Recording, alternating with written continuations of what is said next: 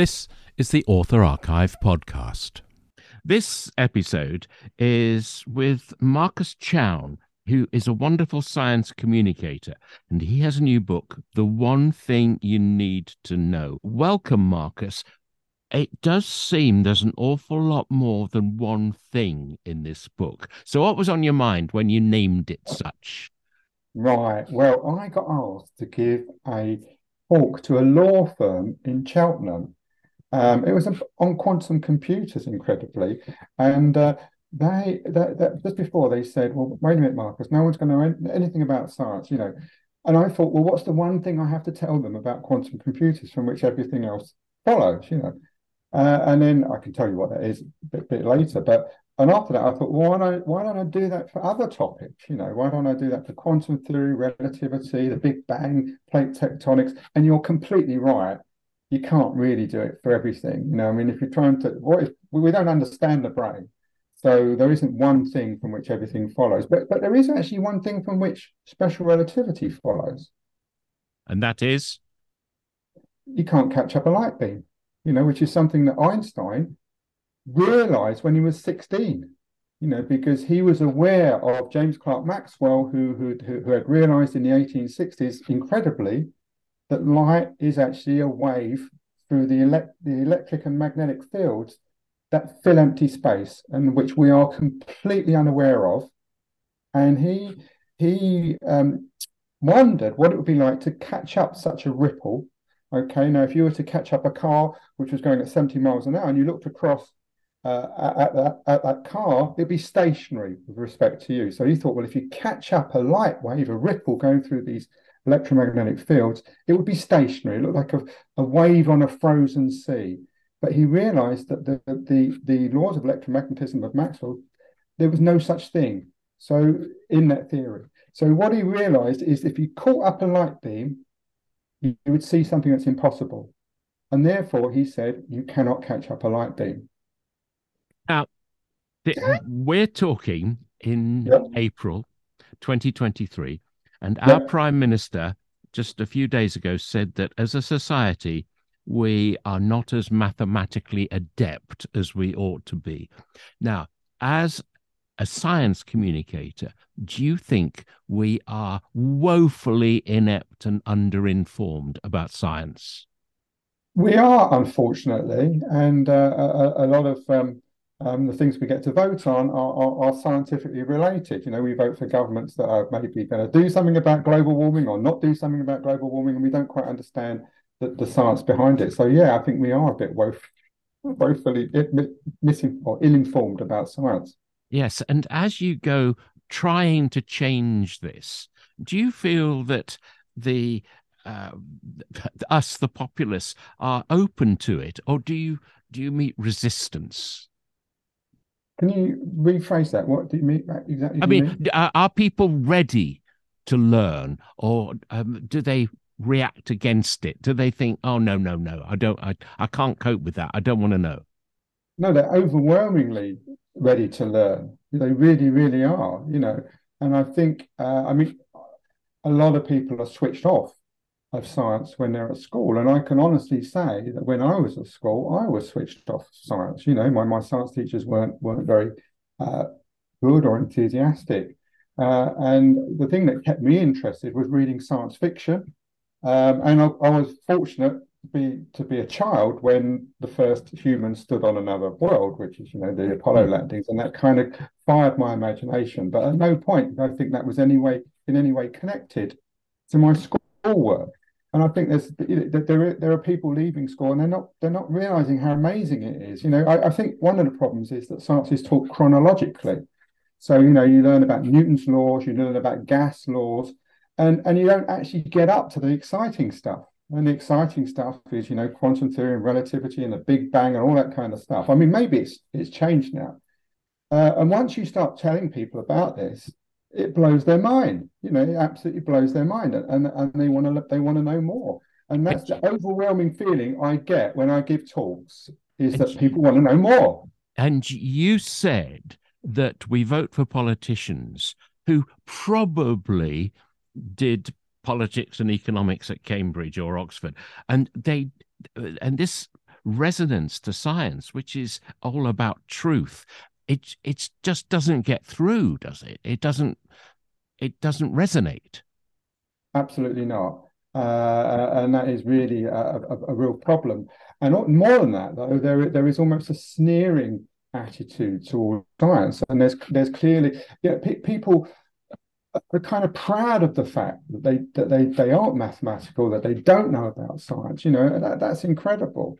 I mean, oddly enough, this kind of attitude was noticed in the middle of the 19th century, when it was noticed that countries like Germany were better at scientific and engineering education than Britain. So, and it was noted then that we needed to do something about it. And we're now 150 years later, and we're still in the same position. As you say, all the politicians, or most of the politicians, have very similar art, and they don't have the scientific knowledge which they ought to have. I mean,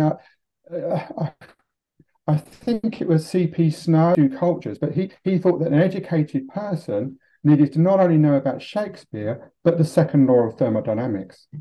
Yes, and I bet they don't. I mean, let's They don't. Yeah. Going through your book, Yeah. I've always tried to keep up. I'm in awe of you that you seem to keep up all the time. Do you find yourself sometime sort of panting behind the wave of information that's coming your way? Do you sometimes go, "Oh my goodness me, I don't quite get that. I think I'll have a look at it again"? Well, I do. I do. I mean, obviously the speed of change is accelerating all the time. And in particular, for instance, I'm not sure that I'm really appreciating what's happening in artificial intelligence, and how these massive neural networks are working, and how ChatGPT can pretend that it's a professor of philosophy. I'm not sure I'm completely appreciating that. So it is difficult to keep up. But my wife the other day said, "Well, how do you keep up? How do you know all these things?" But I mean, I'm interested. I see things that are published, and I read them, and constantly I seem to keep myself updated. Well, But brilliant. I'm glad you do. Towards the end of your book, yeah, I mean, I don't know whether it's meant to make me feel better and uplifted, but some of it I found sort of depressing. Let me give you an example. no, I've depressed I you. I grew up Yeah, knowing there was dark matter, yeah. and I was intrigued. What is dark matter? And then 30 years ago, I had to get around the problem of dark energy. And nobody seems to know what these are, but they seem hugely important. Are they? Well, they appear to be, because this is an astonishing place for science to be. I mean, to recognise that after 350 years, we've actually been examining a minor contaminant of the universe. As you know, 5% of the universe is made of the atoms that you and me and the stars and the galaxies are made of. What And percentage? Just repeat that percentage. 5%, and we've only actually seen half of that.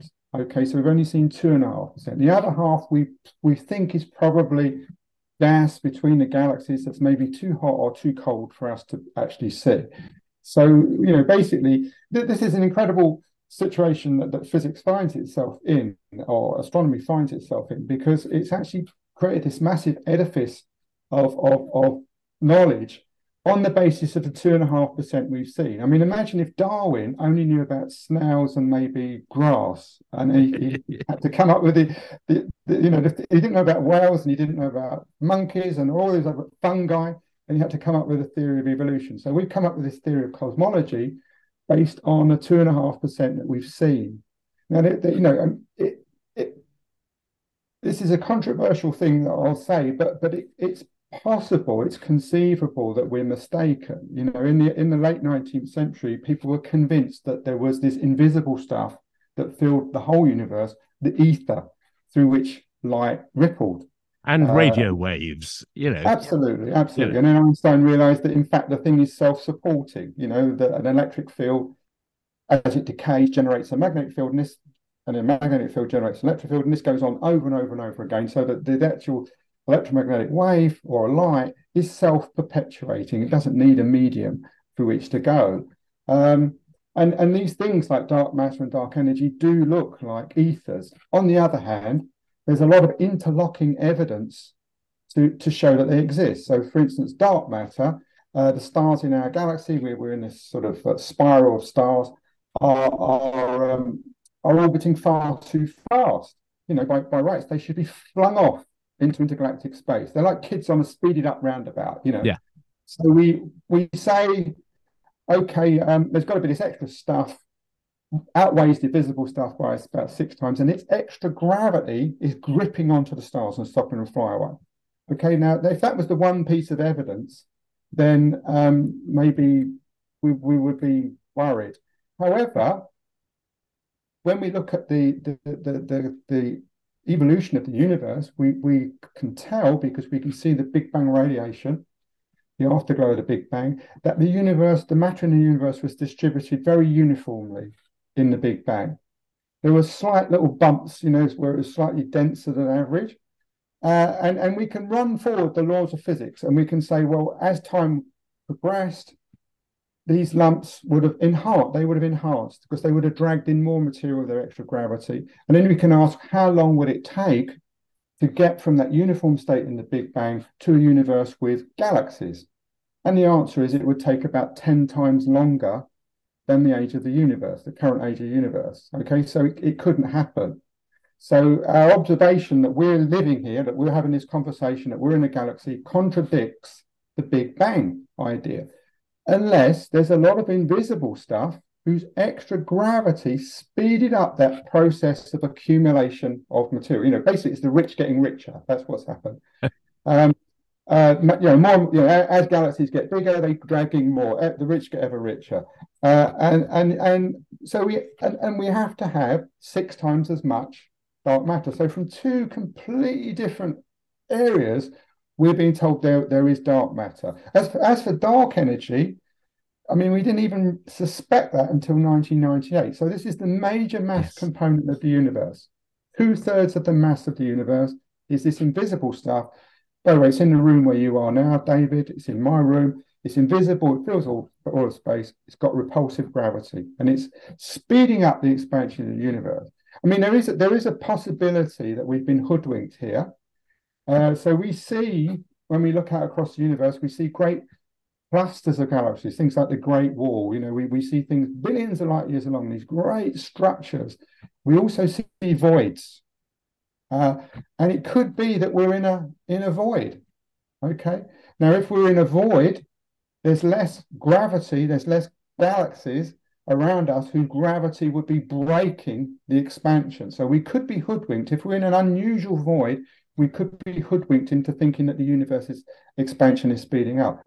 But I don't know. I mean, there is a European Space Agency probe called Euclid, which is just about to be launched. Maybe next year or later this year, and that's going to probe the dark energy. But just to finish, to give you some idea, our best prediction of the energy density of empty space, that is the dark energy, we get from quantum theory, and that prediction is 1 followed by 120 zeros bigger than what we observe. That is the biggest discrepancy between a prediction and an observation in a history of science. So it's possible there's something wrong. It's possible there's something wrong somewhere. Yeah, I mean, it makes my brain hurt. There's a lot about your brain, about brains in your book. Now, the other thing that worries me about this is its complete sort of illogicality.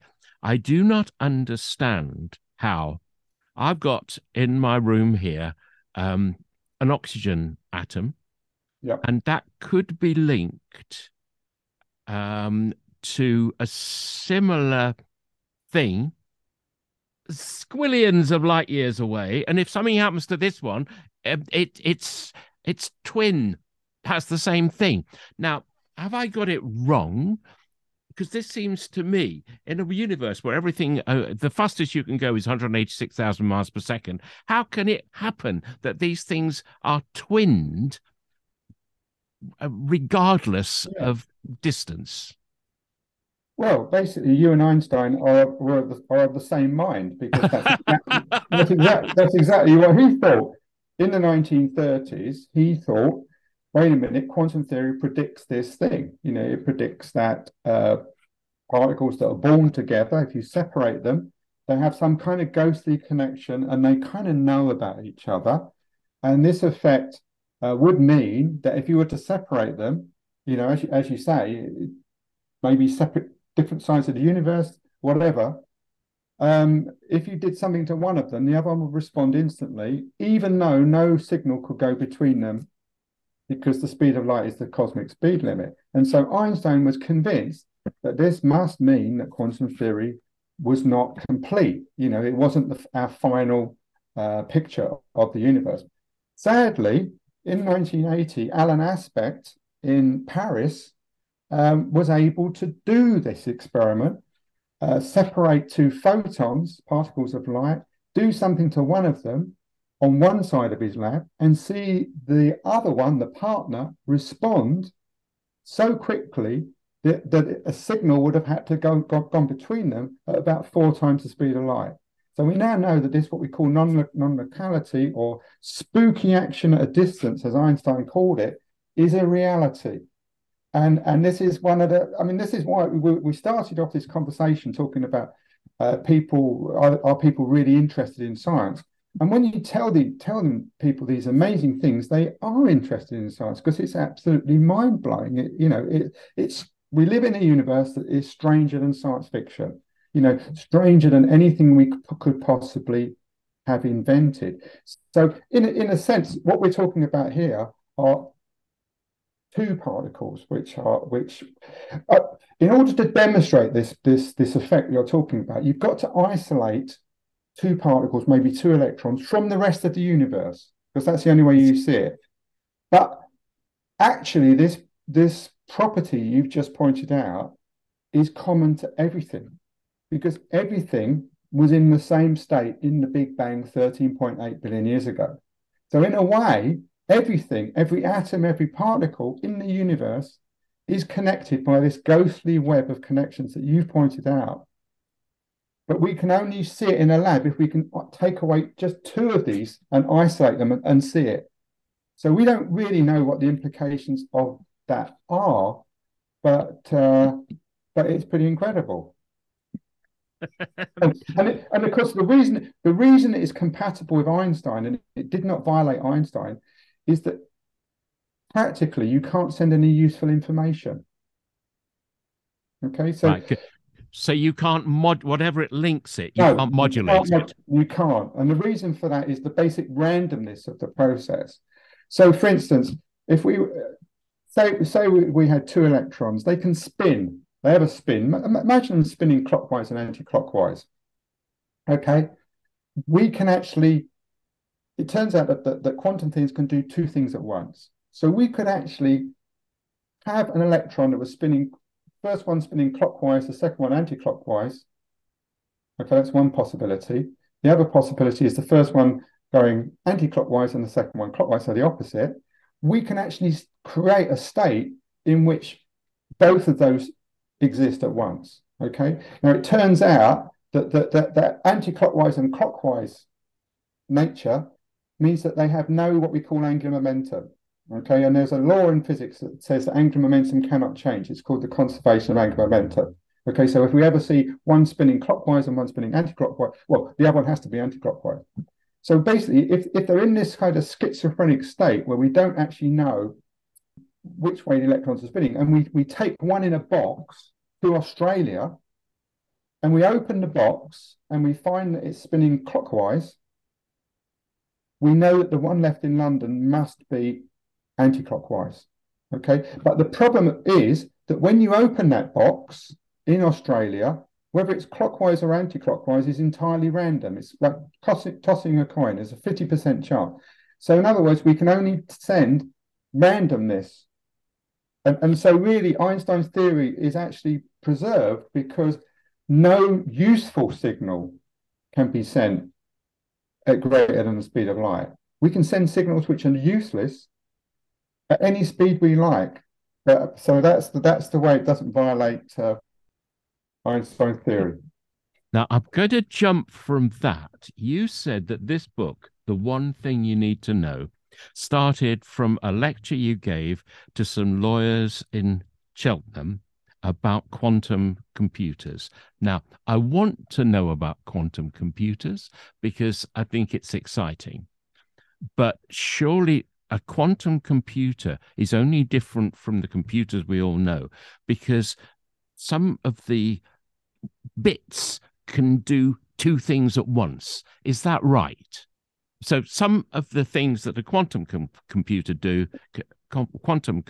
can do is that bits that are involved in the process can do two things. In my computer, which frustrates me sometimes, it's a struggle to get it to do one thing. But in a quantum computer, they can do many things.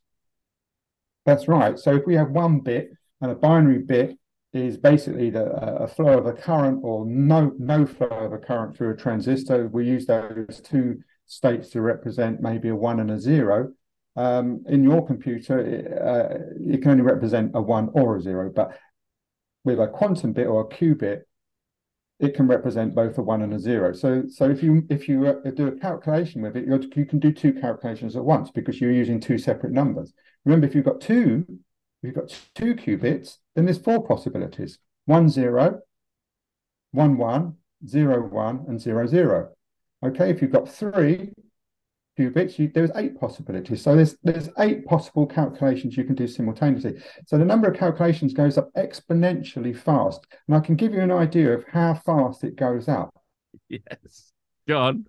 Because if you had a quantum computer with more than 270 qubits, right? Remember that your computer has gigabits. Yes. 270 bits is nothing. But that computer could do more calculations simultaneously than there are particles in the universe.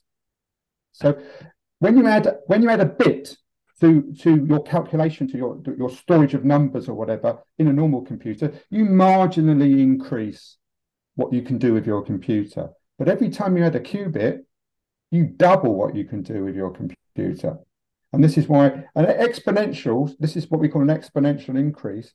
Exponentials beat into submission absolutely everything else. So, I mean, imagine that 270 bits, and you can do more calculations than there are particles in the universe. And of course, this gives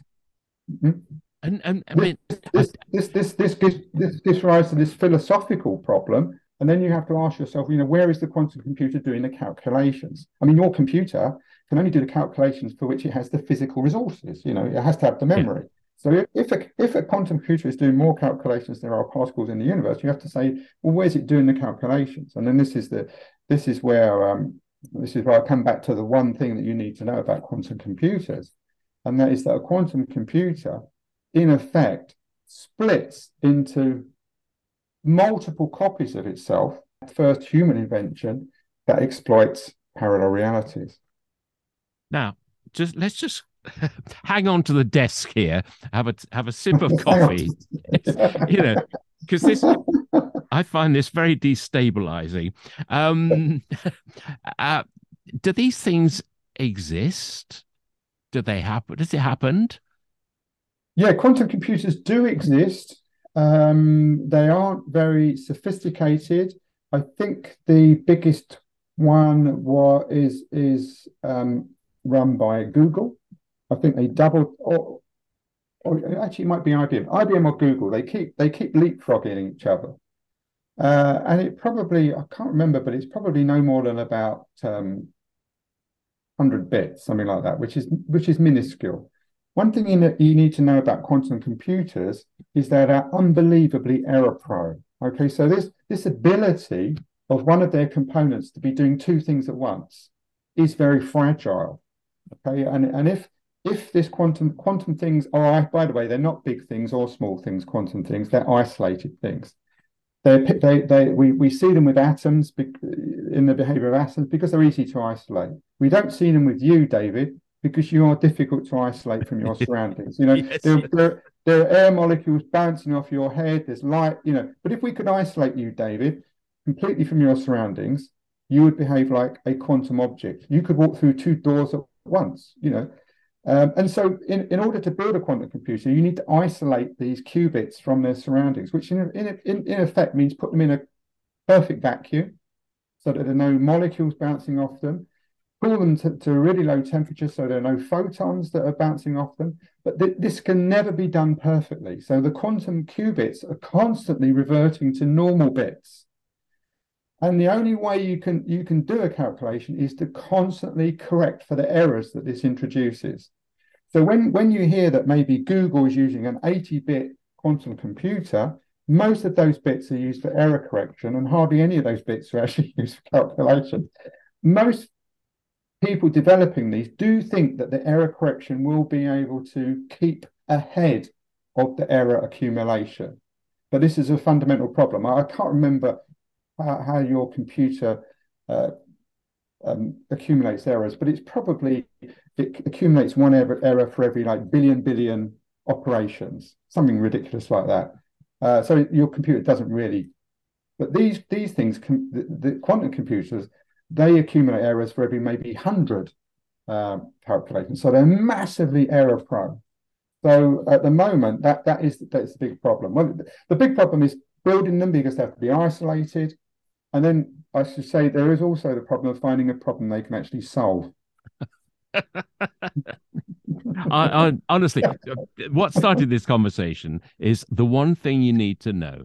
There's neutrinos, Big Bang, Higgs field. Oh, I want to talk to you about the Higgs field on another occasion. Quantum computers, human evolution. Now, there's another one. General relativity, the standard model. There is enough to keep you going. What level of understanding or education do you hope your reader will have, Marcus? Well, I hope it's accessible to everybody. I write for my wife, who's an NHS nurse. She has no science background, and if she starts, she turns up the sound on EastEnders. I realize that I'm boring her, and I need to say it more clearly. What keeps you awake at night, Marcus? What keeps me awake? Actually, I'm a really good sleeper. The occasional police siren going past. What keeps me awake? I'm not really. Nothing in science really keeps me awake. Although I have a kind of niggling worry about artificial intelligence and whether we're going to be completely wiped out and superseded. That's a slight worry. Right. Okay. And in the rest of your lifetime, do you expect the dark matter, dark energy? I mean, I love the idea in dark energy, things when they fall could fall upwards. Now, I mean, do you expect? Well, because when you're at school, you learn that gravity sucks, gravity attracts. But actually, since 1998, we've known that 2/3 of the stuff in the universe has repulsive gravity. So maybe physics teaching in schools is behind the times. Oh, the world needs you, Marcus. The one thing you need to know, the simple way to understand the most important ideas in science, is the latest triumph from Marcus Chown. Great to see you again, Marcus. Thanks very much, David.